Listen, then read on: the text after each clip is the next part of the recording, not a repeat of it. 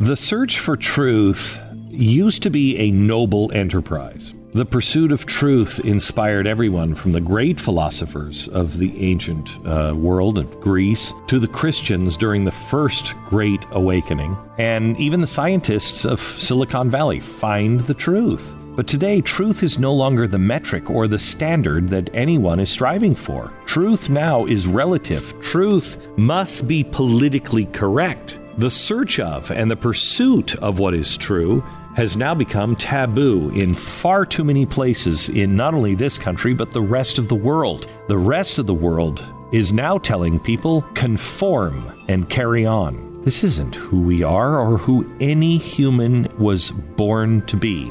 I'm really excited about today's guest because he's made exposing the truth his lifelong mission, and he has gone into some very dangerous subjects. He's covered everything. He has taken on the UN and exposed the dirt at the UN. He took on the ISIS empathy or sympathy in the college campuses, anti-Semitism. He has traveled to Sweden, where he was almost killed, traveled to Sweden, exposing the ramifications of progressive border policies and mass immigration. He embedded with South American migrant caravans. He was the first to expose who the organizers really were. He even has now decided to run for president of the United States as a Democrat. He's always been an independent, but he's running now as a Democrat because, quote, all of their current candidates are insane. Even if you're a Democrat, he'll make a good case of that when you hear his explanation, the definition of insanity. Whether he wins or loses, as is always the case with everything that he does, he will leave more enlightened, and so will everyone around him.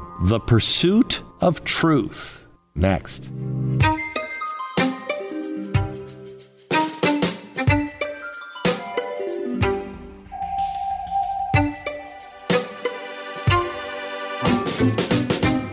So, Ami, I have to start with this because you're an independent and always have been.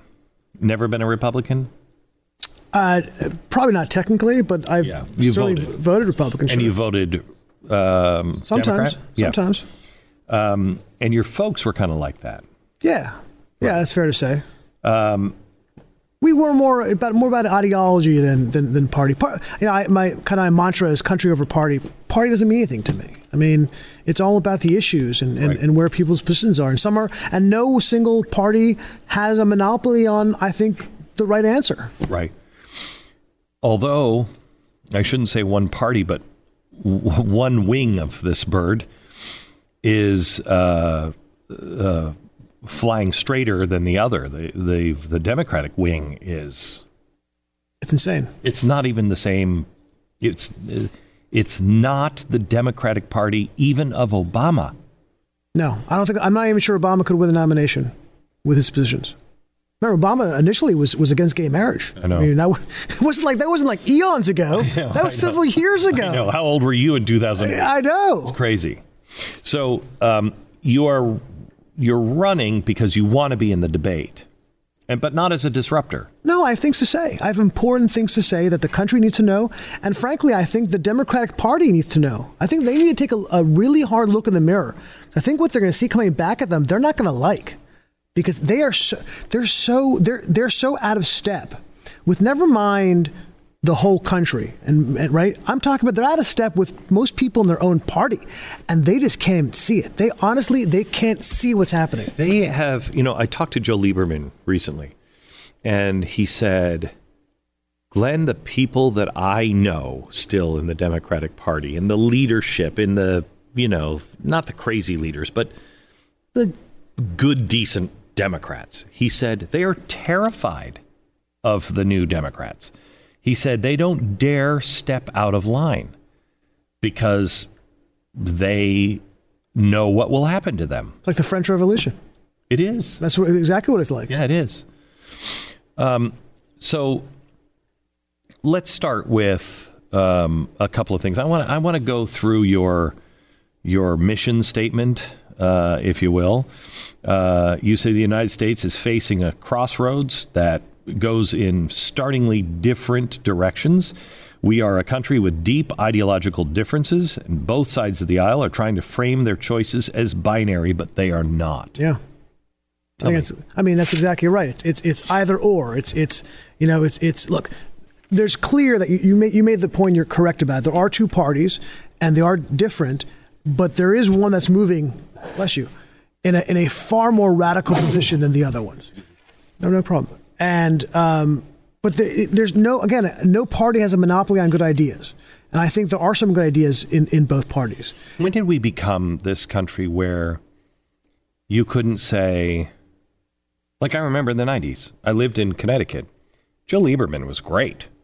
Some of the other people were not great for Connecticut. You know what I mean? Yeah. And I proudly voted for Joe Lieberman in the early 1990s and didn't have a problem with it because it wasn't a vote against everything you stand for. Now, even in the Republican Party, if you don't toe the line, it's not nearly as bad as the Democrats, but if you don't toe the line, even with things that the Republicans have stood against, trade, you stand against trade wars. Well, now, if you don't speak highly of trade wars, you're trouble. When did we become this? How did we become this? Or better yet, how do we reverse this? Yeah, my teachers will tell you I was never a toe the line kind of guy. Yeah.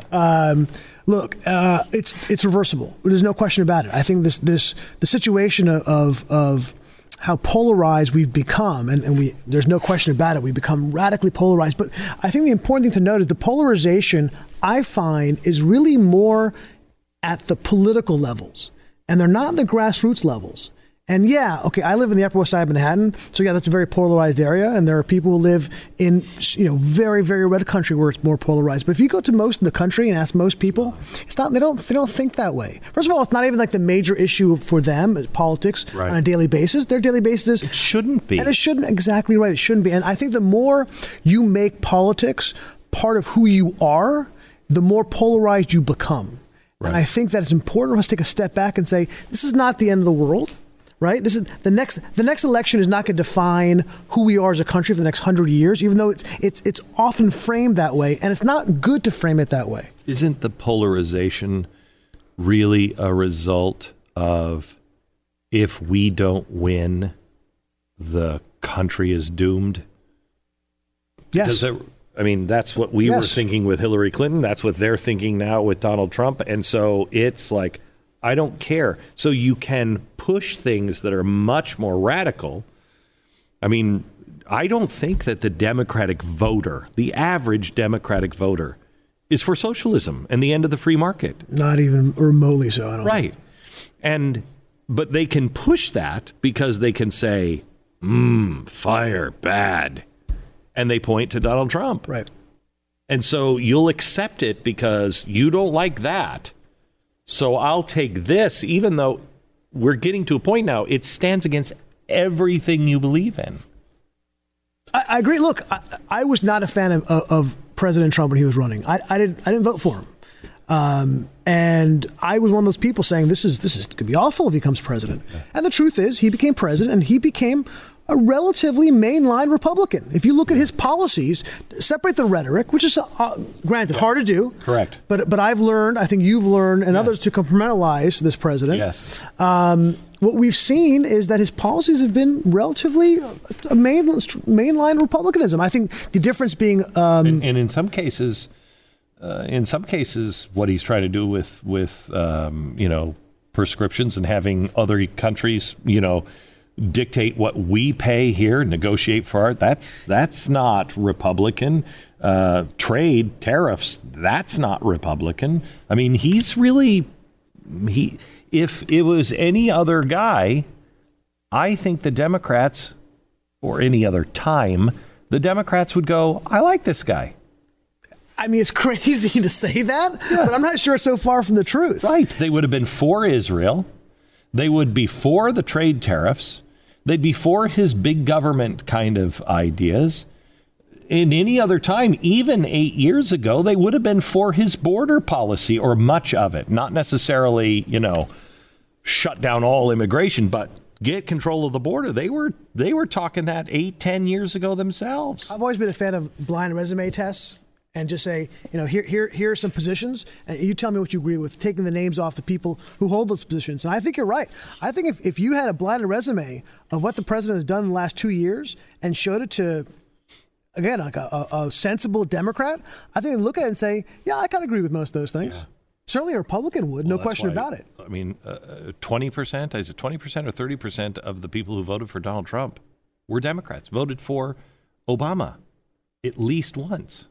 And by the way, a third of Hispanics voted for the president, which is, to go back to that trade war thing for a moment. Look, he was clear about the direction he was going to go in when he was running regarding the trade war. He said it. He didn't hide. He doesn't hide the ball. Right. And so I'm of two minds. Look, obviously, I believe we moved back into mercantilism. That's not good for our country. That would destroy our economy, would destroy the innovation that we are. Yes. Right? That's not the policy that we want. I'm not certain that's the policy he's trying to pursue. I kind of think that he is a blunt object, and he's basically playing chicken with the Chinese and saying, because he's right about, in general, where his policies are on the Chinese, right? The Chinese are eating our lunch, okay? Mm-hmm. They're stealing from us left and right. Yeah, they're bad players. They're bad players. And the WTO, every time, they don't care about trade norms, okay?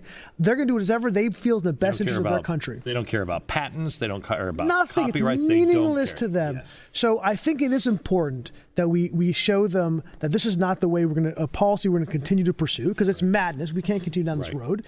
And so I like that he took a hard line with them. Mm-hmm. Look, I'm not a tariff expert, and I don't know. And by the way, I'm not sure anybody is. I don't think we've seen this type of tariff war in a long time, so we don't know what the net result will be. It may very well be that the Chinese say the Chinese have more to lose than we do. Their economy is far more sensitive to this kind of trade war than ours is, for a whole variety of reasons. And I'm not sure. I think he might be right that they're not going to be able to stomach this for much longer. But I don't like it. I don't like it as a general policy for our economy. Free market changed the world. Exactly. Free market changed the world.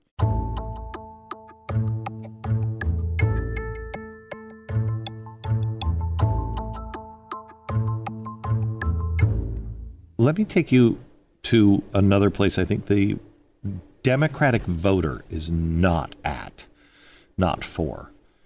And that is this really rabid anti-Semitism. We've had Ilhan Omar say some really horrible things. The Democrats backed off. CARE stepped in, and Nancy Pelosi and the leadership, they backed off on saying anything. Rashida Tlaib comes out and she says, I feel this sense of calm, this sense of peace when I think of the Holocaust. Then she goes on, and people are saying, oh, they took it out of context. No. She's changing history. She is trying to make it appear as though it was the Palestinians who gave up their land so the Jews could have a safe space. But that's not true. And the Democrats are rallying around her. They're rallying around all of them. What is happening there? I mean, the only feeling I have is profound sadness. What we're seeing with the Democratic Party when it comes to Israel, one, and then Jews. I mean, it's so weird to say that. Like, the Jews are a topic of debate? What's there to... I don't understand what the debate... I mean, the fact that we're discussing anti-Semitism writ large and the defense of anti-Semitism across the Democratic Party. I mean, when Rashida Tlaib made her they're despicable comments. Okay, never mind that they're historically ignorant and they're incorrect. Just despicable comments. You haven't had, I don't know of a single Democratic voice, certainly not anybody the Democrats running for president, who said these comments are problematic. You're seeing a full-throated defense of her. You're seeing Seth Meyers, okay? And he has a TV show, and he's sitting there saying on NBC, and he's saying, I'm so glad you came to get your perspective. I'm so glad you're here. I'm so glad of what you're doing.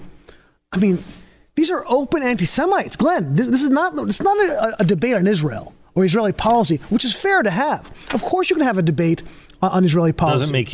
It does not make you un-American to disagree with our policy on any state, absolutely, including Israel. Absolutely. But there are lines that once you cross, you're either playing with anti-Semitism or you're just into the open anti-Semitic field. Well, they said that Donald Trump was playing with the anti-Semites and he was just placating them. That I disagree with. But if that was true, these guys have married the anti-Semites. The hypocrisy across the Democratic platform is incredible. Look, I remember 12 years ago when I first started talking about you are going to see the rise of 1930s-style anti-Semitism in America because it happens every time there's a rise of socialism. And this country will be a national socialist movement. I was torn apart by everybody, just everybody, especially the Jewish community. Well, now you're seeing it. What happened to those Democrats that have always been not necessarily Israel, but friends to the Jews? What happened? They're dancing to the tunes of the radicals. That's what they're doing. Look, do I think Nancy Pelosi is anti-Semite? Of course she's not an anti-Semite, okay? But the reality is, this is what the truth is, that when Ilhan Omar made her openly anti-Semitic comments about Jews, right? And it's not debatable if there was anti-Semitic comments. She gave her cover. That's the reality. That's the truth. I'm sorry to say it, but it is. She's dancing to their tune because the radicals have taken over the Democratic Party. So who controls it? Nancy Pelosi, because the party opened this can of radicalism and said, let's just unite with anybody who we can unite with. Yeah. Okay. And so they opened that radical can, knowing full well. But I really, truly believe that the party leadership went, well, we'll be able to stuff them back into that can. No. We're now at the place to where you have to ask what crawled out of that can or what opened that can. Which one is controlling which? And I think it's the can. Okay, I lost your metaphor there. Somewhere between the can and the other can. But I get your point. And look, the truth, who's running the party? I mean, you can't make a list of party leaders and people without putting AOC on that list. Alexandria Ocasio-Cortez clearly is one of the leaders of the party. Right. I don't care if she's just a brand new congresswoman. Okay, and Bernie Sanders obviously is I think he's the ideological leader of the Democratic Party. And these are two red radicals. There's no other way to put it. Mm-hmm. Do we forget that where Bernie Sanders took his honeymoon? No, I know. The Soviet Union. I mean, it sounds like a joke, but it's true. Well, nobody who votes for Bernie Sanders is old enough to remember the Soviet Union. I'm not even sure they know, right, that has no resonance to them, no relevance to them. The only other person that I know of, a prominent name in American history that took a honeymoon over to the Soviet Union was Lee Harvey Oswald. I don't know anybody else. But the historical ignorance that you're referring to is exactly what's led us to where we are now, because they have no frame of reference of what the end result of these policies are. So they're looking at it and saying, socialism sounds great, which, by the way, is exactly what they said 100 years ago. Right? Prior to the Bolshevik Revolution. Sounds great. It's what they said 8 years ago before it all started to fall apart in Venezuela. And then as soon as it fell apart in Venezuela, they were like, well, that's not socialism. Wait a minute. You were telling us that everything they were doing was utopian version of socialism. Now that you've run out of other people's money and a dictator has to take control because otherwise he and all the other socialists will be dead. Now you say it's not socialism. It's what happens every single time. One of the scariest videos I've ever done, I've done a whole number of very, very scary ones, but one that frightened me more than most, and that's saying a lot, was after I went to Venezuela. And I went to Venezuela and I filmed the horrors that is happening there, in real time. I was there. I mean, I was walking with a guy. We opened the video. I was walking with a guy, And I'm like, what are we doing here? It's nighttime in one of the most dangerous areas in Caracas. And Caracas, in the best areas, is one of the most dangerous areas on planet Earth. And he said, there's no more dogs and cats for me to eat in the better areas. I have to go to these dangerous areas to find the dogs and cats to feed my family. And after that experience, where a guy was shot on camera in front of me, as a cop looked at him and walked away because the violence is out of control, after that video, I said, I got to see what people are thinking about Venezuela here in the U.S., the left. And I went to NYU, and I was telling people what I experienced in Venezuela. And I asked them, I said, but the one thing about Venezuela is everybody suffers equally, as opposed to the income inequality that we have here that capitalism supposedly has brought onto us. And I said, which system do you prefer? Saying that there's the bread lines, there's violence, but they're all in it equally. And they looked at me, and 80% of the kids that I talked to, they'd rather have the Venezuelan economic system than the U.S. economic system. I kid you not. That's where we're at right now. That's where they are. These kids are so ignorant of the realities of the world and of history that they'd actually make a choice to choose Venezuela over the U.S. This is not a joke. They can watch it on YouTube. It's insanity. Insanity.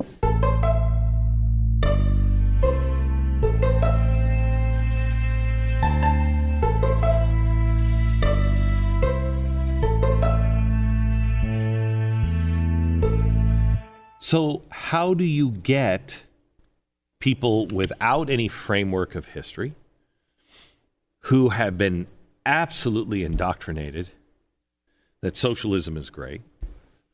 How do you get them to look at the free market and say, I want that? If they're saying to you, I'd rather have the equality of suffering in Venezuela than the inequality of wealth in America.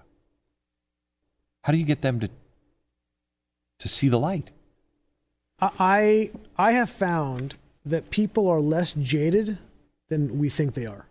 And if you're able to present an argument in a cogent way, in a compelling way, in a truthful way, I find when people turn, I see it all the time. All the time on my videos. I see the comments on YouTube and Facebook. Every day I'll get 10, 12 comments saying, you know what, I'm a liberal. I saw this in a 4-minute stunt video you did. You changed my mind on this particular issue. It is absolutely a winning argument because the argument's a winning argument. And that you have to be able to, and this is why I'm running this campaign. I want to go on their stage, in their home, on television, and make that argument that we're talking about right here. Because it is a winning argument. Look, I've said it all along, I don't give one hoot about income inequality. I really don't. I don't care if they're trillionaires. Let there be more trillionaires. That's great for our country. What I care about, the people on the bottom end of the rung are better off here than anywhere else on planet Earth. Yes. That's what I care about. That people who are on the poverty level here can raise themselves out. They have the opportunity to raise themselves out of poverty. That we give them that opportunity from the perspective of education, economically, and every other thing that they need to get out. And also for the ones who can't take care of themselves, that we're a compassionate country. We do take care of them. We take care of them through through charity. Nobody's eating cats and dogs here, and nobody ever will. Not if we stay the course. Nobody ever will. And believe me, you'd rather be poor here than poor in the slums of London or Paris or Frankfurt. Trust, I've been those places. Do you remember Gorbachev ran a 60 Minutes piece on poverty in the former Soviet Union, okay?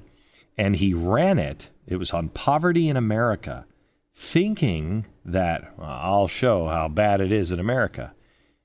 They didn't get it. Because the people of the Soviet Union saw the poor here with microwaves and televisions and cars and went, they have air conditioning and they're poor? And it backfired on him. The Sure. Russian people looked at that and went, that's not poor. It reminds me of a story that Dennis Prager says a lot of times on his radio show. When he was a kid, he went to a Model UN in New York. And one of his jobs was the Soviet kids who were there. He was supposed to give them a tour of New York. And they only wanted to go to one place. They said, we want to go to Harlem. We want to see how your capitalist country, how you deal with your poor and how terrible their lives are. And he takes them to Harlem and they go, you liar. You took us to one of the more expensive areas in Manhattan. That story always stuck with me. Because that's kind of the point of what I'm talking about here. I want to make sure that people who are on the poverty line here, aside from having the opportunities, are better off. They have, like you said, more square footage, more cell phones, more cable, more things than other people do, and they do. I'm going to give you a chance to plug the website where people could. No, go ahead. So people can contribute, because you need 65,000 people to contribute. Yes. To be able to. At any level. You can give me $1, and you will see the greatest. That's a pretty good deal. $1 to see the greatest show on earth. If they go to ArmyForAmerica.com, they'll pop right into a place where they can pop in their information, their credit card information, send me $1, and I'm telling you, I'm going to give you the greatest show you've ever seen. Because, and look, I'm saying it's a show, and it is a show, obviously, because that's kind of what politics has become, but also it's real, because we do want to speak truth to power. We do want to they're not being held accountable for their viewpoints. Their viewpoints are so radical. Like we just put before, they're out of not the mainstream of America, not out of the mainstream of the Democratic Party constituency and electorate, but they're not being held accountable by the mainstream media. You don't see these guys going to CNN and see Wolf Blitzer go, can you tell me why you're running away from capitalism? Even though that's what they're doing? I had somebody actually say to me the other day that, well, yes, you might call them extremists, but I will tell you, you hang out with extremists like Mike Lee. I was like, Mike Lee is the most milquetoasty kind of guy ever. He is rock solid on the Constitution and the Bill of Rights, and he is not bending on that. But when did that become crazy, radical right wing? And he was using that as the opposite end of where they were. Right. And I'm like, wait a minute. You're saying there's 86 genders. He says all men were created equal. Something's not right. No, it's like it reminds me of the whole debate of the alt-right, the white nationalists. Yeah. Right.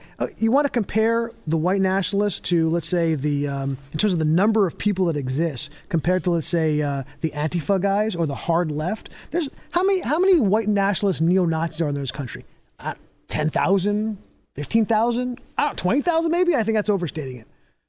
There are millions of people. There's probably 1 million or 2 million people on the hard left who believe and follow what Antifa wants. Chris Cuomo was on CNN defending Antifa, saying there are many good people. I remember. Right? I absolutely. And do you think he was held to account? No. Of course not. And that's my entire point. None of these people are held to account. That's why I got to do, believe me, this is not something I wanted to do. My wife gave me a lot of grief over this, okay? This is not something she wanted me to pursue. And frankly, my life's going great. I didn't have to do this. But I felt like I didn't have a choice, because who else was going to do it? They're going to go up there, and they're going to go on these debates, and they're going to be handled with kid gloves by NBC and CBS and CNN and Univision, whoever else is holding these debates. Kid gloves. Nobody's going to push them. Nobody's going to find out exactly. Tell me about these policies and why you think these policies are good because they're going to destroy our country. They're not going to be held to account. I have to do it. I have to get on the stage so I can hold them to account. And you are more of a JFK Democrat. By looks. That's farcical. The only troll in this whole thing is my looks. Yeah, right. I made peace with that. No, yes. I was always a big fan of Scoop Jackson. A huge fan of Patrick Moynihan. Those are the two people I look to in the Democratic Party. I don't think that either one of them would be. I mean, Scoop Jackson, he represented my part of the country. And Scoop Jackson would probably be tarred and feathered in the Seattle area now. Oh, my God. He was so unwoke. Yeah. Right? He's so unwoke. No, no way. They wouldn't make it anywhere near the Democratic debate. These great thinkers. I mean, Patrick Moynihan, one of the great thinkers of our country.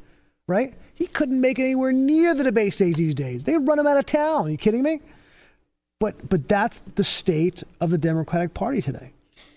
What does it say to you about Howard Schultz, the way he's been treated? I mean, here's a guy who, isn't he like a free the lobster kind of guy? He should be feted. Yeah, courted by the Democratic Party. Exactly right. They should be saying, please, we need you. He is a guy that 10 years ago would have been the guy outside of the system, wildly successful, everybody knows him, and a champion of traditional lefty stuff. And I don't mean Democratic stuff. I mean lefty stuff. Oh, he's no Republican. He's no Democrat or Republican. He's not a president. He's not a guy I want in office. No. Although I think he's a smart guy and everything else, he is not the guy to have, for me. What? How? I mean. No, I mean it's. What does it say that he's? Doesn't say good things. It doesn't say good things. I mean, if you're running a guy like Howard Schultz out, who, by the way, if he was running as a Democratic nominee, I think he'd be the hands-on favorite. I think he could beat Trump, or he'd give him a run for his money for sure. I think he could too. I think give him a run for his money. Yeah. But the fact it lays it all bare. Is that the right? It laid it all bare. Yeah. Mm-hmm. That this guy has become too moderate for the Democratic Party, and they don't want him anywhere near that debate. He's not moderate. Oh no, he's a left. It's not. I wouldn't say because a leftist, but he's a lefty for sure. Mm-hmm. He's like Joe Biden. He was the either number one or number two most left in the Senate when he was there. I mean, that's who he was. Now he's like, oh, thank God, somebody reasonable. I mean, the Overton window has been moved into another state. I can't even see the window anymore. That's right. That's exactly right. No, they're doing it to their own detriment because they're just not. I mean, I don't understand. They didn't see the writing on the wall when President Trump won, and he won states that a Republican hasn't sniffed in I don't know how many years. I think they're betting on that the Democrats feel the way the Republicans felt with Hillary. Yeah, no, okay. How'd that bet work out? I mean, it's not a good bet. He won. Yeah, but I wouldn't make that bet if I were them. I mean, I wouldn't have made that bet if I was a Republican at the time. I mean, looking back at it, it seemed like a smart bet. It didn't work out, but I wouldn't make that bet if I was a Democrat. Certainly not with the economy we're seeing today.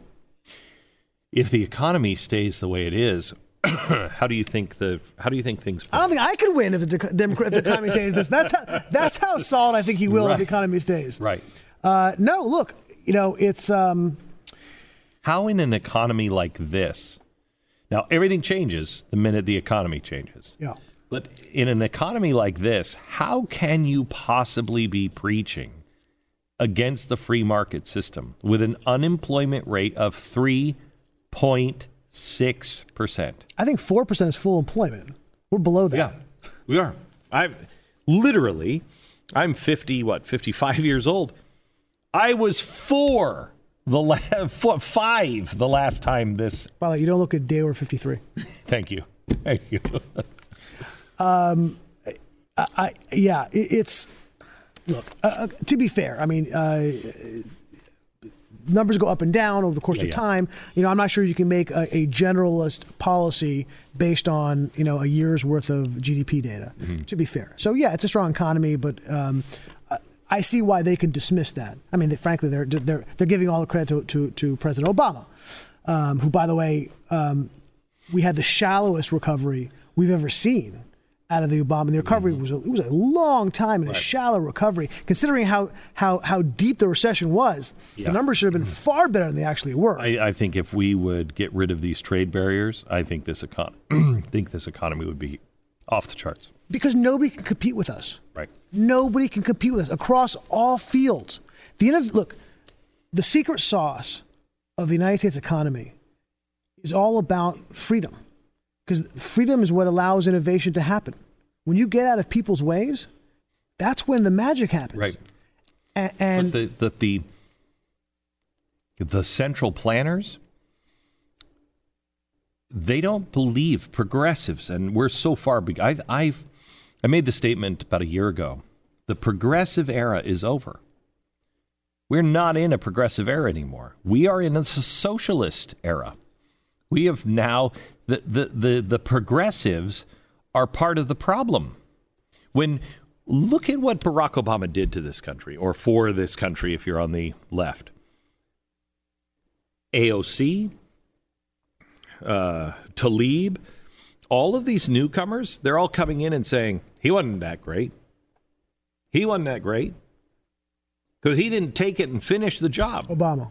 Yeah. I mean, so we're not in a progressive era. These guys now are the revolutionaries that say, I want this change now. Look, okay, you're now triggering my very pessimistic side of me, which I don't like to reveal so much. But I do have a pessimistic side, and that side says that Fukuyama got it right and he got it wrong. Right? Fukuyama famously wrote the book The End of History, essentially saying that we've reached the end of historical change, that this is what we are, liberal democracies, and this is what we're always going to be at this point. We're not going to see any kind of change.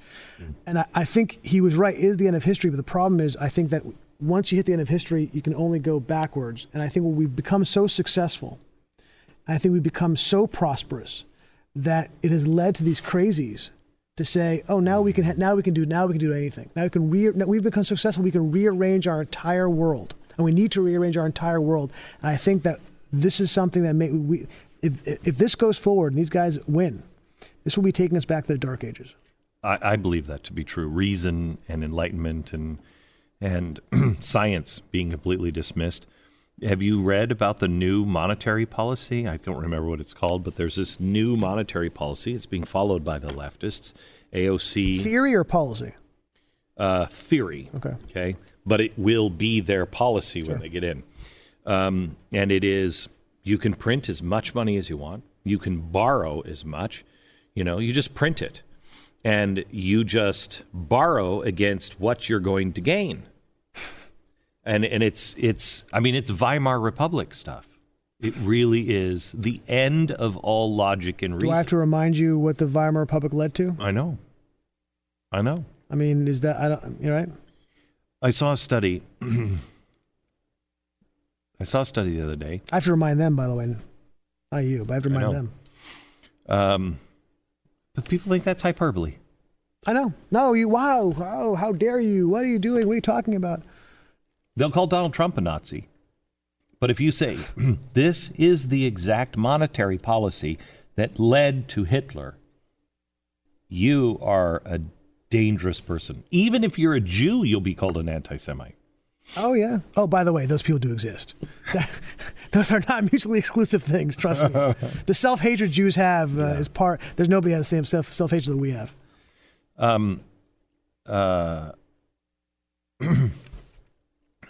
What concerns me is this economy is going to come down. Just will. It has to. Well, yeah. I mean, could be tomorrow, could be 2024. The laws of economic gravity. Got to happen. Yep. We're going to go through a hard time.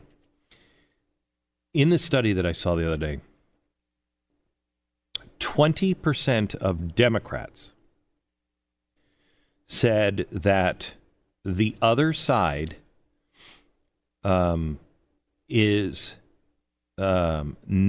have enough quality traits to even be regarded as human. That 18.6% of Democrats, 13.4% of Republicans say we'd be better off if there was a mass death of those on the other side. I mean, Ilhan Omar said that Donald Trump is not a human. That's what she said. Mm-hmm. I mean, she's giving voice to that study. She said it. Mm-hmm. She put that in living reality. He's not a human. I did another video. I do a lot of different kinds of videos, so I can often cite videos and it's all anecdotal, of course.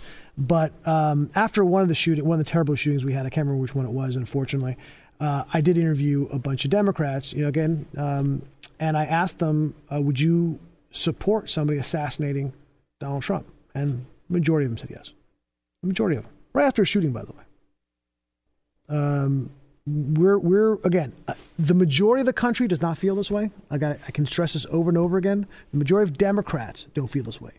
But the problem is the radicalization. We have radicalization creep. Mm-hmm. Okay, that it is starting to infect more and more people. And while it's not the majority, it is not an insignificant minority of radicals. I mean, just look at the nominees. Right, most of them, and my wife got mad at me when I said that most of these guys are insane, but it's true. I mean, it is true. Well, you're insane to this extent. Reason and logic and history tell you the things you stand for do not work and lead to real bad problems, if not death. What's the definition of insanity, right? Doing the same thing over and over. And expecting a different result. Right. Have we not done this over and over again? Mm-hmm. Did Pol Pot not do this? Did Stalin not do this?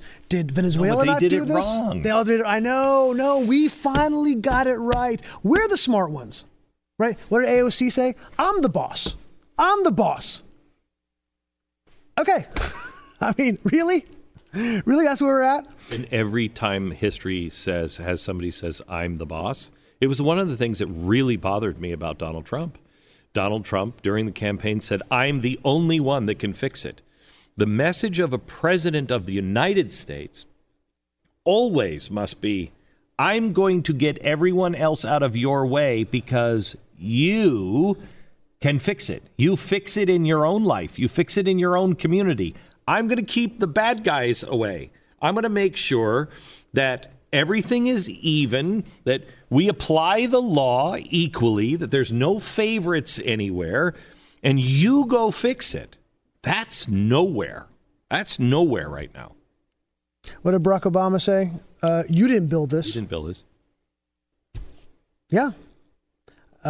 Look, there's this weird, if you ever ask, like we said it before, we said on the radio show, I think it's important and it bears repeating, that there's this kind of weird undercurrent Democratic Party who actually likes Maduro, right? And they're defending Maduro, and they're saying we shouldn't push Guaido there. There's also those same people, maybe more, also this weird kind of fondness toward China. Yes. And it's bizarre to me. Facebook. It's incredible to me. Google. Yeah. They're looking at China and saying, oh, this is the model we should be looking at, right? No freedoms. All they do is steal. I mean, it's really one of the most problematic players on the national on the international stage. I think I said this the other day, and I haven't looked for the comments. I'm sure people have said stuff, but I'd be interested in your point of view. In all of human history, I think China may be the biggest threat, not to the United States, but to mankind and mankind's freedom that has ever existed. With the technology that they have and are working, and their ideology, I think it's the most dangerous foe we've ever faced. I don't agree. Okay. And I'll tell you why. China historically, and including now, has never been interested in expansion. And they have including now. China 2025, their plan of 2025. What do you mean? There's two plans that they made back around turn of the century. And by the way, they do want to expand to historical China. But No, this is global domination. Okay. There's China 2020, and that is get your house in order by 2020, control the population. Okay, you know about their population, their big brother kind of systems that they're frightening. Their Black Mirror plan. That's China 2020. Back 2005, 2006. They're talking their 5-year plans.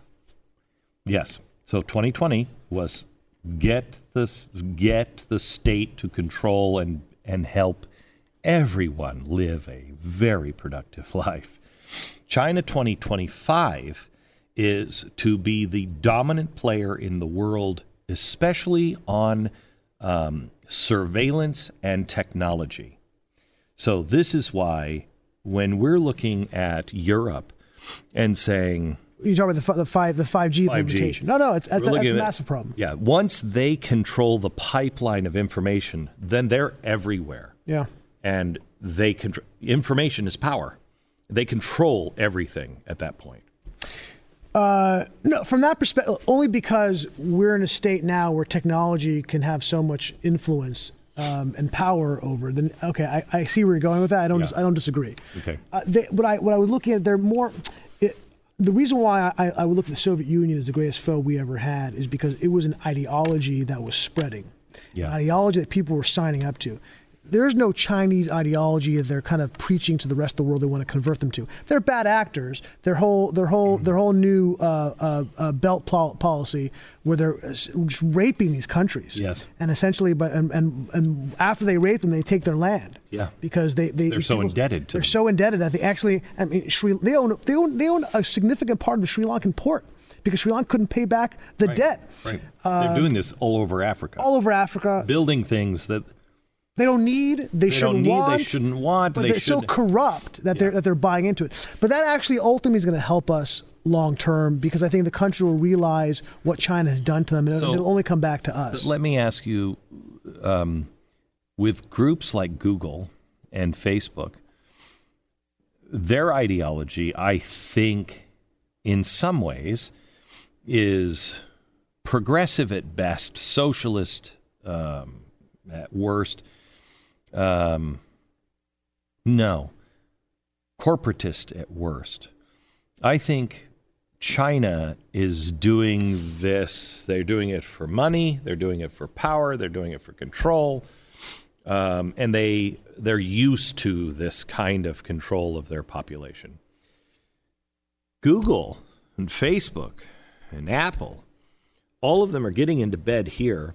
And I believe they believe much of the same stuff, but it's all corporate greed. And I think there's a time coming very soon that they will be much more powerful than the federal government. The federal government will need them much more than Google will need the federal government. I mean, you're just like out of every dystopian sci-fi movie we've ever seen. Look, the Google Facebook thing is fascinating, and it affects me in a very real way. I think it affects your business as well, but mine in particular, is that my distribution base is totally dependent on Google and Facebook, right?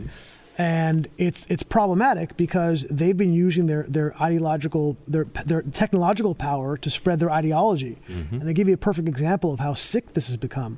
I did a video that you and I talked about where I exposed open anti-Semitism at a conference at Duke and UNC.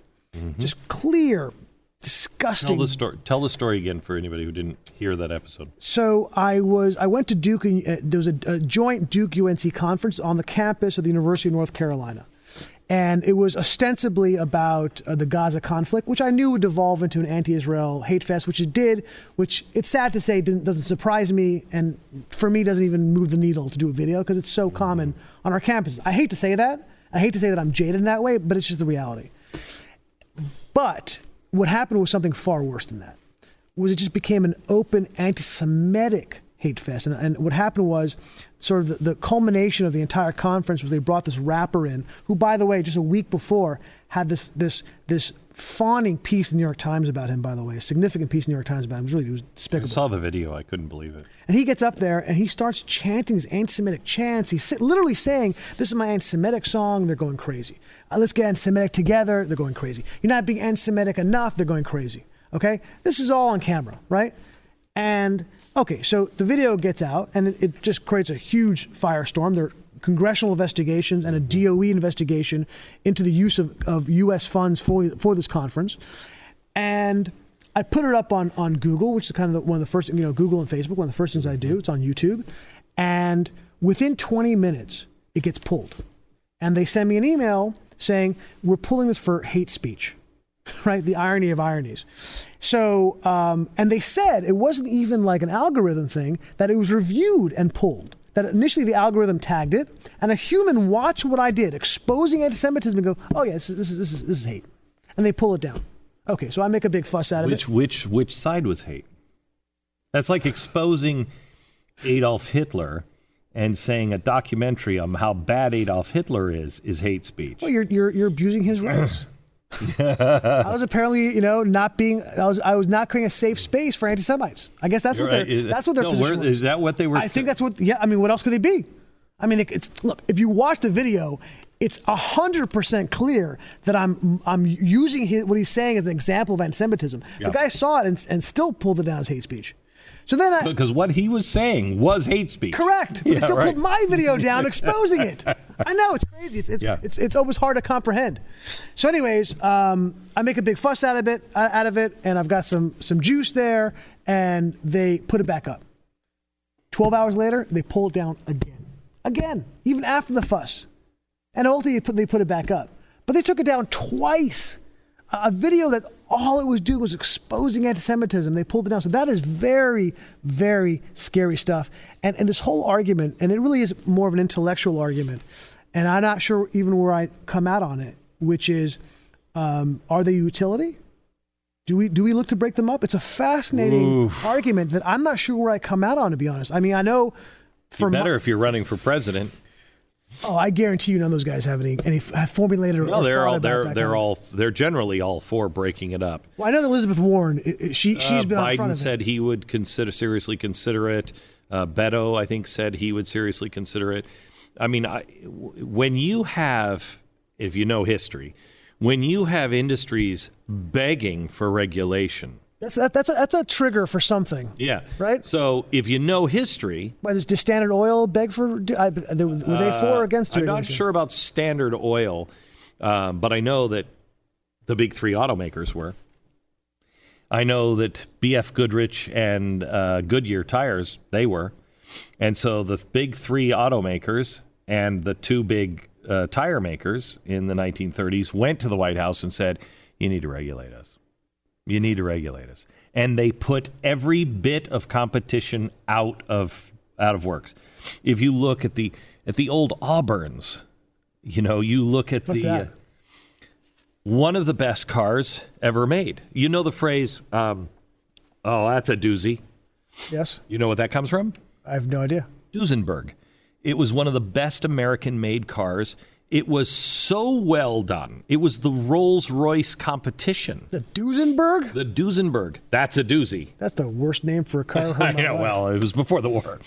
The Hindenburg. Yeah. That's a great car. But the big three automakers knew if we can get the government to come to us as the experts, we can come up with regulation that we can afford, but no one as a startup can.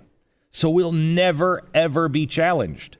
That's why they're begging for regulation. Please regulate. Please regulate us. Look at the cable industry. Look at the way the cable industry is run. Right now, you can't say, they all said, well, you go start your own thing. Go start your own thing. Okay, I did. But there's no way, because of the way it's regulated, that I could get back in to cable and have a fair shake at all. And then what does Facebook and Google do? You'll go ahead, start your own thing. Of course, we're going to demonetize you, and we're going to make sure the algorithms push people away from you. Wait, what? The only chance we have. Not to mention, wake me up when you have $100 billion in startup revenue to actually compete with us. Correct. The only chance we have are in people like Peter Thiel, who can start competitors to those. Because I'm convinced a competitor that is truly a platform in time, once they really start banning voices, one that truly says, hey, you're going to hate a lot of stuff here. You're going to hate it. But you control the algorithm. You do. So you want to say, I don't like that? Don't flag it for other people. Flag it for you. I don't like that. I don't like this. I don't like this. I don't want this. I want more of this, this, and this. You control the algorithm. Why won't they let people do that? Yeah, like I said, this is a very important issue for me and for people like me, because that's our only avenue out there. I got a great Peter Thiel story. I get a Twitter message from Peter Thiel, and it says, "Love what you're doing. I think you're doing is great." I go, "Oh my God, Peter Thiel, yeah." I was like, "Peter, I'm a big fan of yours." He goes, "You are?" I go, "Yeah." It's all over Twitter. And I said, "I'd love to meet you." Right? This guy can fund me for the next 100 years. So he goes, "You want to meet me?" I go, "Yeah." He goes, "I'm happy to." He says, "Why don't we meet at my place in Wisconsin?" I'm thinking, okay, he's kind of a quirky dude. He's got a place in Wisconsin. I don't know. I booked my tickets, get ready to go. Looked up his name. Wasn't even spelled right. I didn't get the spelling right of the guy. This poor guy in Wisconsin, I'm like, I'm sorry, I got to cancel my trip to see you. So funny. That is so funny. Wow, you really want to meet me? Right. He was super excited. I bet he was. Can you imagine I flew out there? He picks me up in Oldsmobile.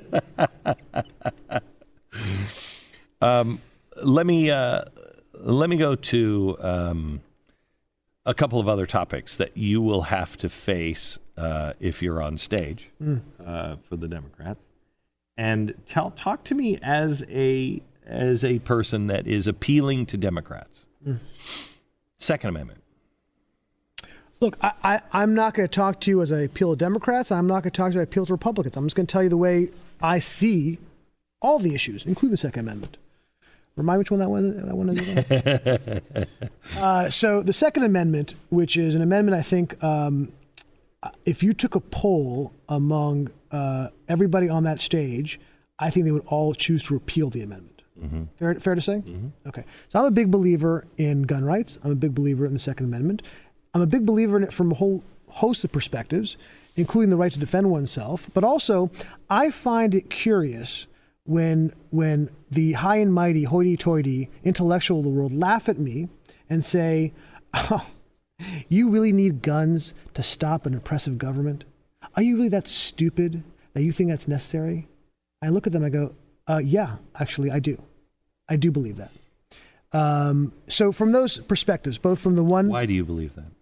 Oh, I think there's no question that we live in a government today which is great. The freedoms we have are phenomenal, but they're under threat. And there's nowhere written in stone that 50 years from now, 100 years from now, it's not going to happen in the near future, that we couldn't have an oppressive government that wants to take away all of our rights. And the only thing standing between us and them knocking on our doors are guns. And believe you me, a government will think twice when they know their population is armed. Okay? 250 million people and 300 million guns in this country. Yeah, that is a stopgap measure for an oppressive fascist government, which, by the way, can happen anywhere, including here. Yeah, it's people. I find it interesting that people say, "Oh, you're going to take on the U.S. military." Well, no, I hope not, but it would at least give people a fighting chance sometime down the road if you had to take on an oppressive government. Well, that's not going to work. Seemed to do really well in Iraq, Afghanistan. I mean, they were taking on the full, shock and awe. That wasn't an easy fight. And there wasn't 300 million guns in people's hands. And as a Jew, I'm particularly sensitive to that argument. Now, so I do believe that we constitutionally have a right to own guns. I think it's clear, and clearly upheld by the Supreme Court.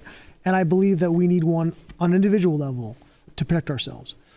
Having said that, I don't think the right is absolute, and I think there should be restrictions and can be restrictions. And one of those, a waiting period. I see no reason why we can't have a waiting period to own a gun. I see no reason whatsoever. If I need a gun, I can wait 4 days for it. In fact, I'm not sure I want a guy to have a gun who needs it that day. Okay? I will tell you, and you're in the same situation. Now, you live in New York, so you didn't do this, but I didn't live in New York when I needed a gun that day. Yeah. I've had threats on my life where I needed a gun today. I also have had threats in my life. I've had people come to my home and threaten my life, literally. So, but and that's why I'm not saying whether I do or do not have a gun, but that's why I think guns are necessary and they are a way to protect ourselves. But generally speaking, I have there's no reason why you can't wait for guns. What about the really scary black ones?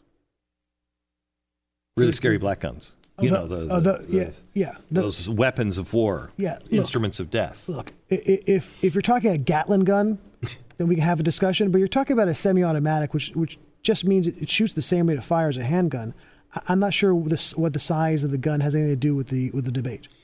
If you're talking about a bazooka, we can have a conversation. My daughter and I had a conversation. She's just not liked guns. My family, we have a ranch. We go shooting every day when we're up at the ranch. It's, we use it as a sport. We're long-range shooters. We're short, handgun shooters. And we love it. We love it. My daughter, she's 26 now. She does not love it and never has. And guns make her nervous until she had a real problem with someone following her home. Scared her half to death. She had a pursuer. And she came right over to the house, to my house, and she was very upset. She said, Dad, I want to learn how to shoot.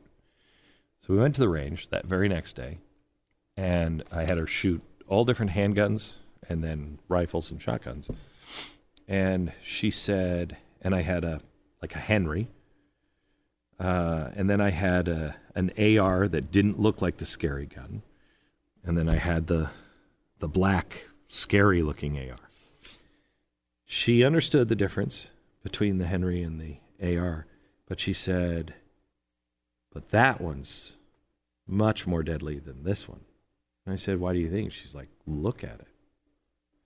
That's the way average people are. I know, and I get it. They look at it and they're like, that's a scary gun. They're the same gun. The same gun.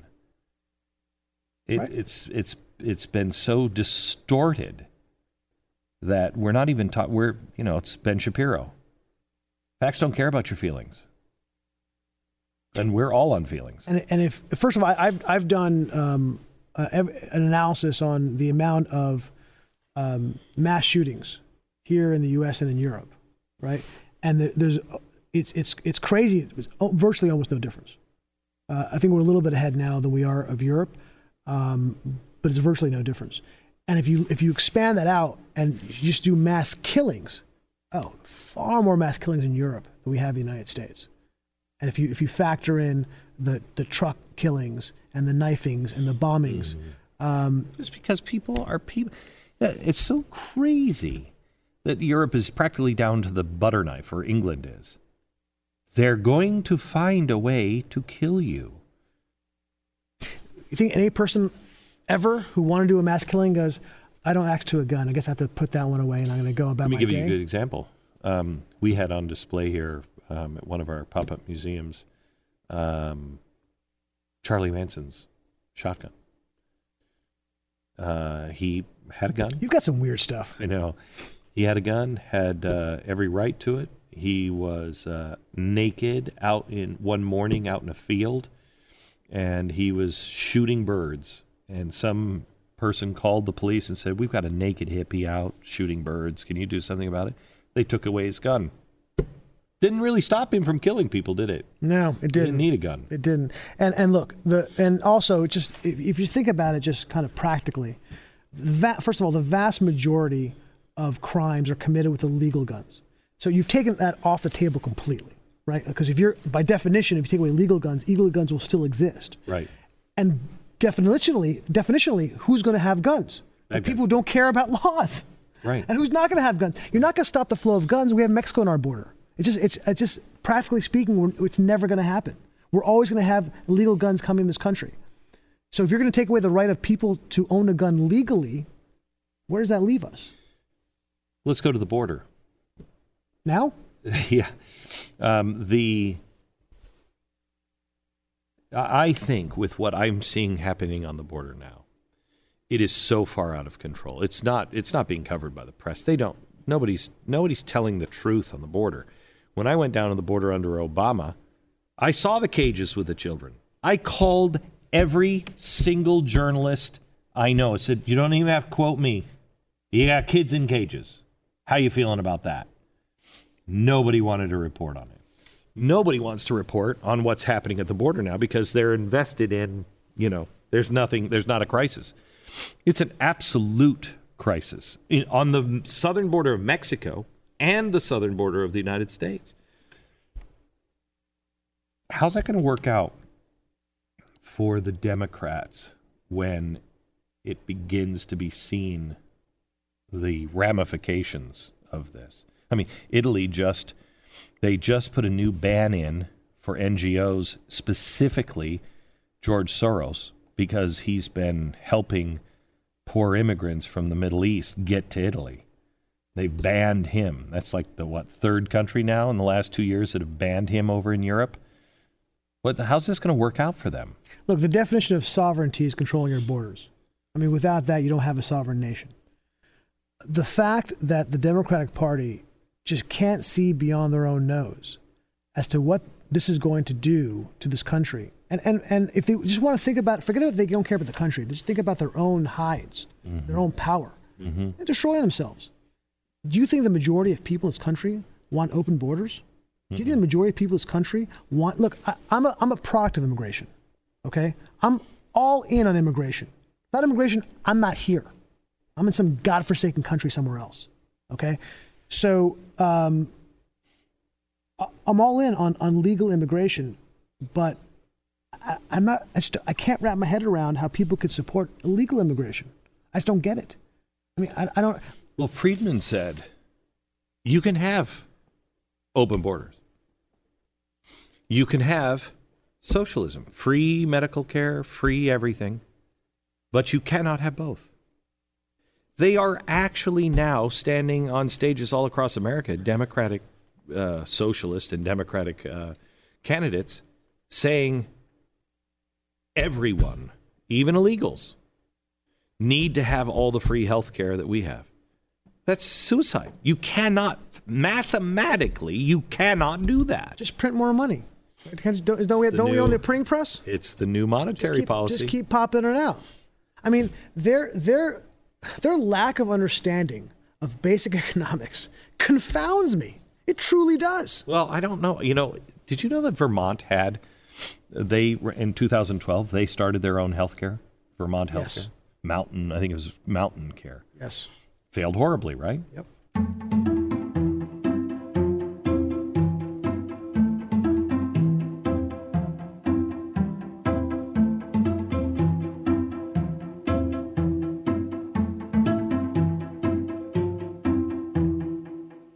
Somebody asked me the other day, why do they keep trying it on the federal level when it fails every other place? Why would you do it when it fails in 2-3 years? These people promised us. What's their mantra? This time we'll do it right. That's their answer for everything, which has failed repeatedly. But this time, I think that what they know is the states don't have the right to do one thing that the federal government has the right to do. Print money. Print money. Right. So it'll work if you print money. You'll never run out of money. Just print it. Don't you want to see me say this stuff on the Democratic debate stage? I do. I mean, come on. I do. I mean, do you? How are you going to get there? I mean, you have to have 65,000, let's say, dollars, because you'll have to have 65,000 people. Individual donors. Right. But there's got to be other triggers that are going to keep you off the stage. So it's interesting. So I did a deep dive analysis into exactly what it takes to get on and exactly what powers Democratic Party have to keep me off. Mm-hmm. So there's a number of games they can. Okay, let's assume that I get there, right? So with the help of your folks sending me $1 to ArmyForAmerica.com, hopefully I can get that number, and I think we will. Look, if they keep me off, there's two things they can do, and either way, they're in a. I like putting opponents in a box, and they're in a box. They have self-imposed. Self-imposed. They have two choices. Choice one is they can say, "We're going to have you on." Because that's you made it. We're going to have you on. Yeah. And God bless them. It's not going to happen. I'm going to make the Democratic debate stage a very unsafe space for them. Okay, I'm going to be very unwoke. But not in a completely respectful way. Yeah, I don't like trolls, and I don't like people who are just disrupting the system. They have every right to be on the stage and speak their mind. As long as you are respectful and playing by the rules, but stating what you believe, I'm good with that. See, I like the term disruptive, actually, because there's two meanings for it. But the meaning that I am inferring with disruptive is that in the technological sense, in the innovative sense, I'm disrupting something which needs to be disrupted because the path they're going on. Creative destruction is imperative. Correct. No, this is meant to be a completely respectful rebuttal for the beliefs of many of the people on that stage. Now, there's guys in defense of the people who vote for Democratic. Correct. No, I'm their proxy. I'm the proxy of the silent majority of the Democratic Party, not the Republican Party, not Donald Trump. He didn't send me here. I'm the proxy for the people who say those people on the stage don't represent me.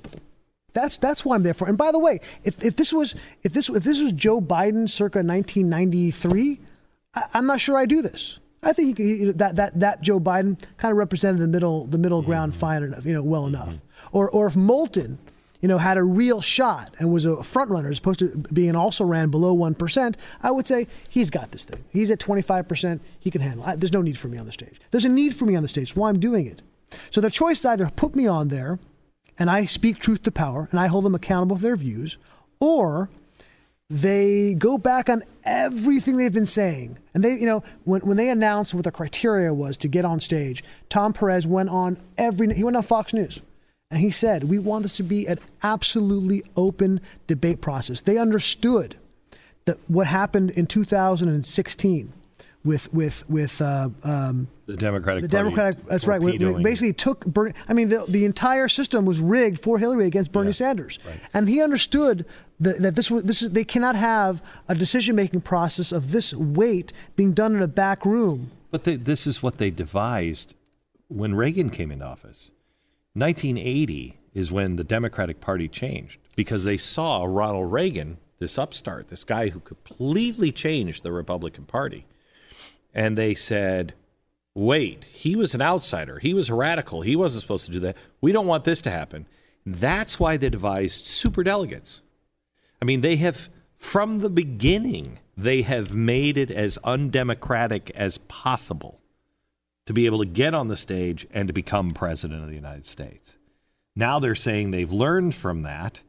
The superdelegates are still in, but they've learned from that and they want to make it fair. But so when he says I want diversity, I'm going to put it to the test. I'm diverse. I'm intellectually diverse, right? And by the way, I'm also a person of color. My wife hates when I say this, but it's true. My mother's Iranian. I think by definition, that makes me a person of color. So I'm diverse, man. Yeah. I'm the guy you need on the stage. As somebody who's been intersected, Iranian, Jewish, short. That was uncalled for, Glenn Beck. That was below the belt.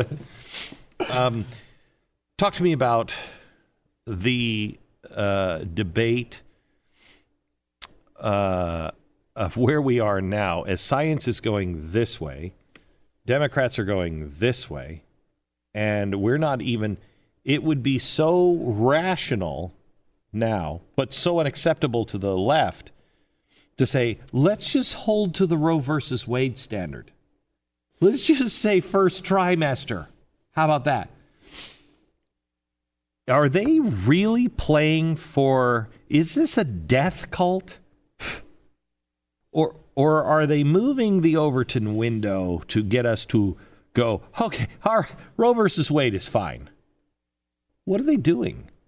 Look, let's put aside whether or not Roe versus Wade, from a constitutional perspective, was a good decision. Yeah. Right? Because I think there's some fair issues whether or not it really was a good decision, not from a policy perspective where I actually support, but from a constitutional perspective. Let's put that aside. I think Roe versus Wade, I think, is a very reasonable standard. And the standard is quite simple. And they've had a number of addendums to them. I think the last one was Casey Planned Parenthood in the 90s, where it said, look, when the child becomes viable outside the womb, that seems like a pretty reasonable standard to say no more abortion. I think that's a pretty reasonable standard. Okay, and we can't fix it to first trimester because as far as we got to keep up with technology. As long as we're able to keep children out of the womb healthy and alive, then that's the standard. They've moved so far. You talk about the Overton window, and you're absolutely right. They've moved that window so far out of it. There's no sunshine coming in anywhere in the house. I mean, they're talking about. If we're being charitable, late-term abortion. If you look at what the governor of Virginia said, he's talking about infanticide. And by the way, there actually are thinkers on the Democratic side who actually are okay with that. Okay, there's a professor from Princeton who said Peter Singer, who has talked about infanticide being okay. Being okay up to 2 years, which he later apologized for. You know this? No. He said you should be able to kill a child up until 2 years. And then he came out and apologized for it. And his apology was, I shouldn't have put a date on it. Because you should be able to kill anyone that doesn't realize that they're alive. Or the concept of tomorrow. Right. Look, again, these when you think about kind of like how right-wing conspiratorialists would talk about Democratic positions, you say, oh, you're a crazy right-winger. Democrats don't believe that. They kind of do now. Like, we're in the position where those conspiratorial theories of Democratic belief system is now a reality. You don't even have to take it to right after birth. What is the difference between 5 minutes before birth or 5 minutes after birth? Really? There is still a baby. Not much. Yeah. In fact, I think nothing. Nothing. Except the umbilical cord. It's on one side of the womb to the other side of the womb. Nothing magical happens between that It's barrier. not like, oh, you are a child. So, like I said, I'm a moderate on abortion. I think abortion should be safe and legal, but I think we have to keep within the Casey versus Planned Parenthood and Roe v. Wade. I think that's a reasonable standard. But that they've blown so far past that. I remember when I saw the state legislator in New York when they passed the late-term abortion bill, and I saw them standing up and clapping. I thought to myself, this is sick. I believe that the average American, they don't think about abortion because they don't want to. Because they don't want to think about that decision with themselves or with their baby or with their daughter. They just don't want to think about it. And so they're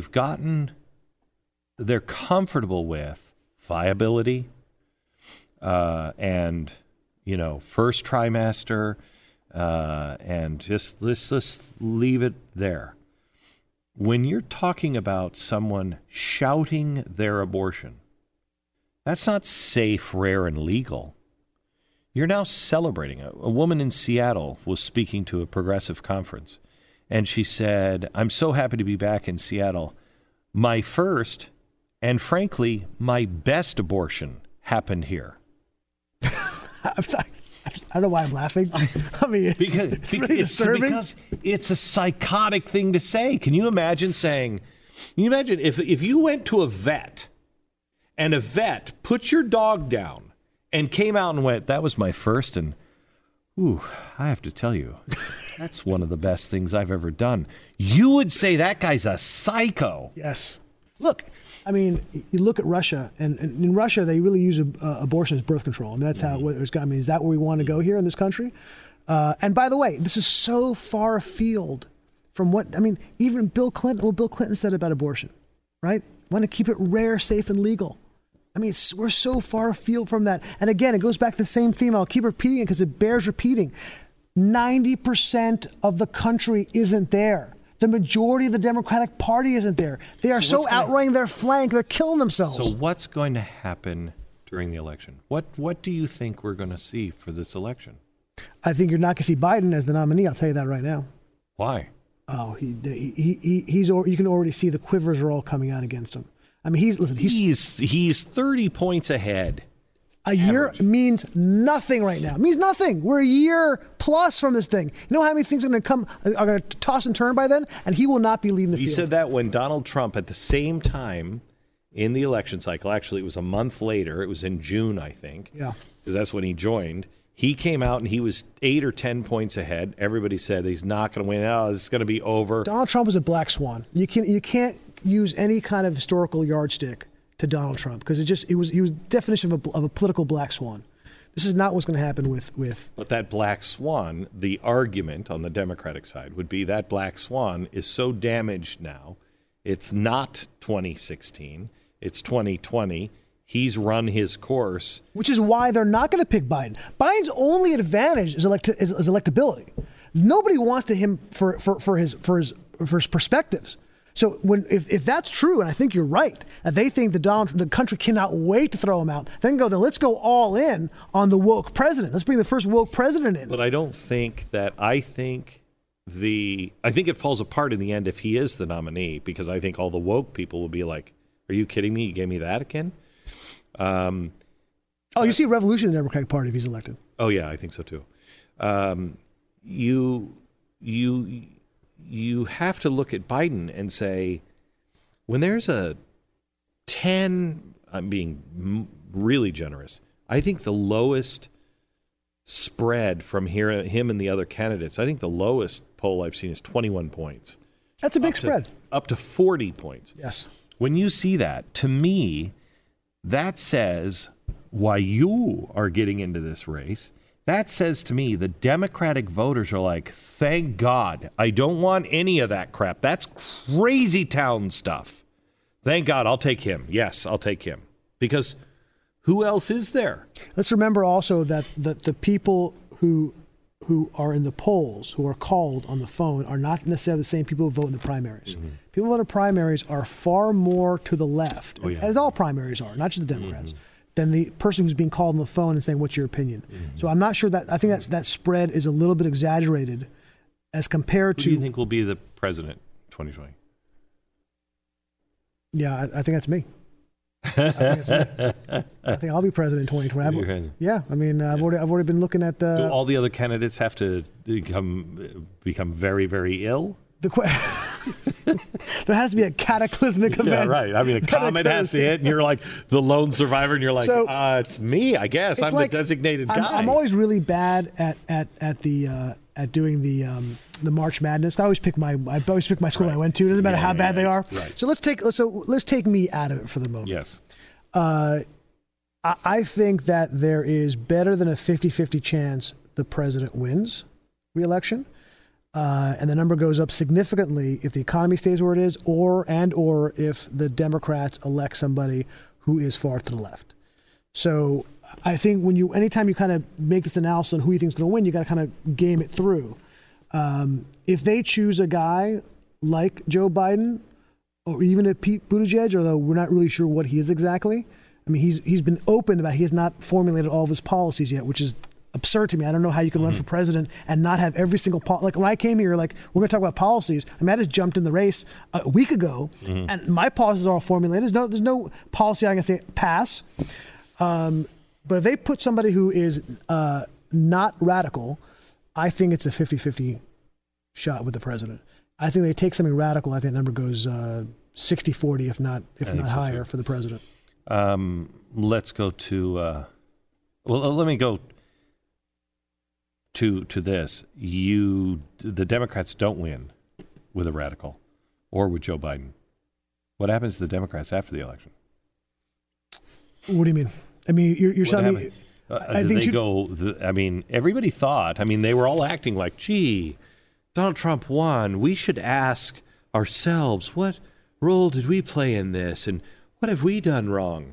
We've done wrong is we haven't become full-fledged communists. That's it. I mean, they learned the absolute wrong lesson from 2016. The absolute wrong lesson. Right. Do they do it again?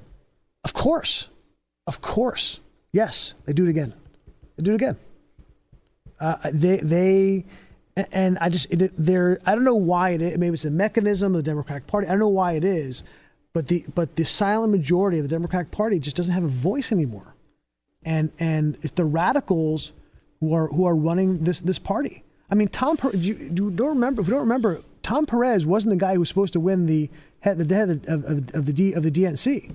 I mean, they were going to have a radical who was the odds-on favorite, but because anti-Semitism was kind of apparent, they pulled him off and they put Tom Perez there instead.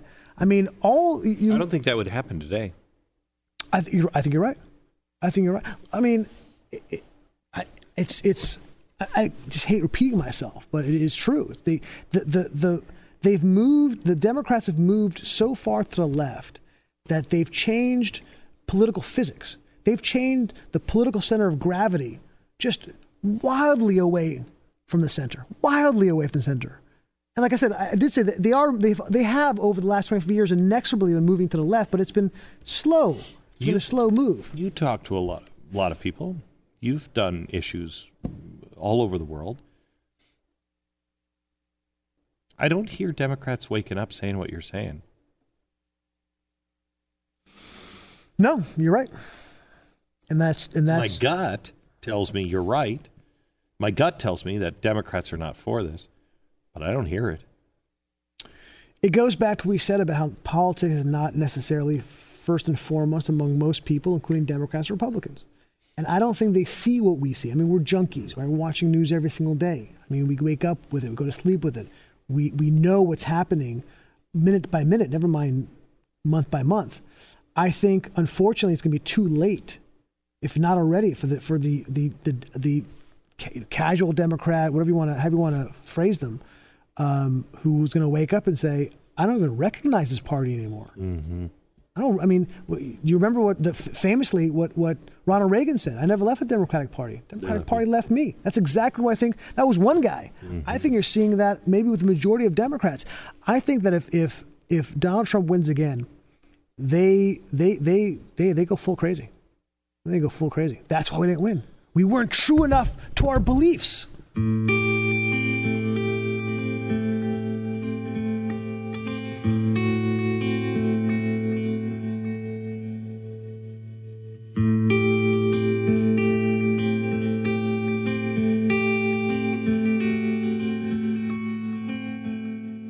You have done some pretty frightening things. Okay, so now this is a podcast my wife and children cannot watch. Yeah. And yet you're an optimist. With all that you see, with all the things that you know, I guess I'm asking you this personally. I'm generally an optimist. People think I'm a pessimist, but I'm not. I'm a guy who can see over the horizon a bit, see what's coming, and I'm just telling you, hey, that's what's coming. Exits here, here, and here. You should take one because you don't want to go there. But as we pass all those exits and I see that coming closer and closer, I get a little bummed. And worried about basic freedoms being lost. I try not to show that while I'm on the air, but you see these things coming because you've witnessed them firsthand. I've seen the blackness of life firsthand. Look, I'm a short-term pessimist, long-term optimist. I think ultimately we make the right decisions. We don't sometimes in the short term, and we learn lessons and we move on from them. But it's the fact that we learn lessons, which is why I'm a long-term optimist. It's not written in stone that we will succeed as a race, as a human race. Right? It's not written in stone. We have to make the right decisions. We have to learn. If I feel that we've stopped as you know, let's talk about our country as opposed to the entire world. As a country, if I think we've stopped learning the lessons of the past, then I will switch. I'll become a pessimist. I think at this point we're not there. I think we do learn our lessons. I think the American population generally makes the right decisions. And after we've tried everything else, as Hitler, as Churchill said. Sometimes. Sometimes it doesn't take that long, and usually, hopefully, it doesn't. But yeah, no. I've seen the darkness, and it's scary. And what does it look like? I'll tell you, it can look very banal. You know, I've sat across a guy who was responsible for the Passover massacre in Netanya. You remember that massacre in Netanya where I think I was there. Where they blew up a old age home full of mostly Holocaust survivors. I sat in front of this guy for an hour talking to him. And you know what? You talk to him and the man sounds reasonable is not the right word, but he sounds lucid. Like a normal. For sure, lucid. Oh, this is a guy who went to the University of Alabama, Roll Tide. Okay? I mean, this is evil incarnate. I'm looking at evil incarnate. I've met with Islamic Jihad. I've met with ISIS. I've met with neo-Nazis. I've embedded with neo-Nazis. No, I've seen these people. I was just with the KKK, a leader of the KKK just in North Carolina just a couple of months ago. And what's so scary about it is their kind of seemingly normalness on the surface. Like you can have a regular conversation about football with the guy. This is a guy who stabbed another member of the KKK because they had an argument of who's the most racist. Okay, that's literally what happened, and he went to jail for it. But we sat there. We could talk about football and kids and normal stuff, but you feel just it's almost tactile underneath the surface, the evil below it. I think most Americans who are at all paying attention feel that. It's that unsettled feeling of something's not right. Something's just not right. Don't know what it is, but this doesn't feel good. This doesn't feel right. Those who are just barely awake, I think, see that. Look, I have all of these friends, acquaintances, just people I don't know, and on the left, and they just can't wait for Pax Americana to end. They think that America is the root of all evil we see in the world. They really believe that. Now, again, I'm not talking about Democrats, and I'm talking about the leftists, right? These are my sworn enemies. Leftists are my sworn enemies, okay? They're the biggest threat this country has, not the 10,000 neo-Nazis in this country, okay, who everybody kind of shunts aside anyways as psychopathic. They don't have the university system. The Nazis don't have the university system. They don't have any control of any levers, but the leftists do. Okay, what I witness in universities and our campuses, it makes me cry at night. Okay, but these people want Pax Americana to end. The one thing I can tell them with 100% certainty, there's not a lot, there's things I can prognosticate on, that I'm right and not right on. I don't know. This thing I have 100% certainty. One day Pax Americana will end. Okay, nothing lasts forever, and I hope it's not 100 years from now. I hope it's 1,000 years from now. But one day it will end. And the one thing I know for certain is that historians, when they write the history of that period of time, will say that's when humanity entered a phase of darkness that will last for I don't know how long. Churchill wrote the history of the English-speaking people. Have it on my shelf.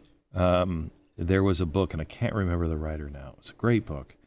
He dared finish it for the century. It came out about 2005.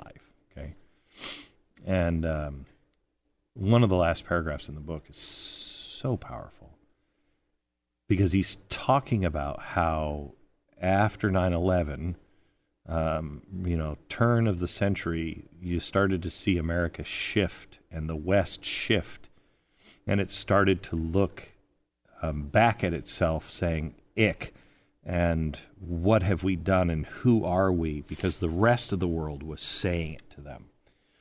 And he said, there will come a day that it will end, the rule of the English-speaking people. And when that day comes, the world will weep and realize how benevolent, how good, how decent, how true that society really was in at least its attempt. You racist. You know what? You belong on stage with the Democrats. You know what? Yeah, I'm a Western supremacist. Sorry, sue me. Yeah, I believe the West has done more for this planet than anybody in the history of the world. And America among them all. Okay? America among them all. Yeah, I'm an America supremacist. Yes, I am. Let me tell you something. A Fiat is a crap box. Nice little car, but back in the, in the day, it was a crap box. Just like a Jaguar was a crap box. The American-made Buick of the 1950s, next to a Fiat, that's a superior car. The American-made Cadillac, the best American-made car, whatever that might be today, the Cadillac, as opposed to a Bentley, a Bentley is superior. There's nothing wrong with saying, you know what? Some things are better. This is better than that. Apparently there is. Yeah, apparently there is. Best of luck. Thank you, Amy. It was a real pleasure.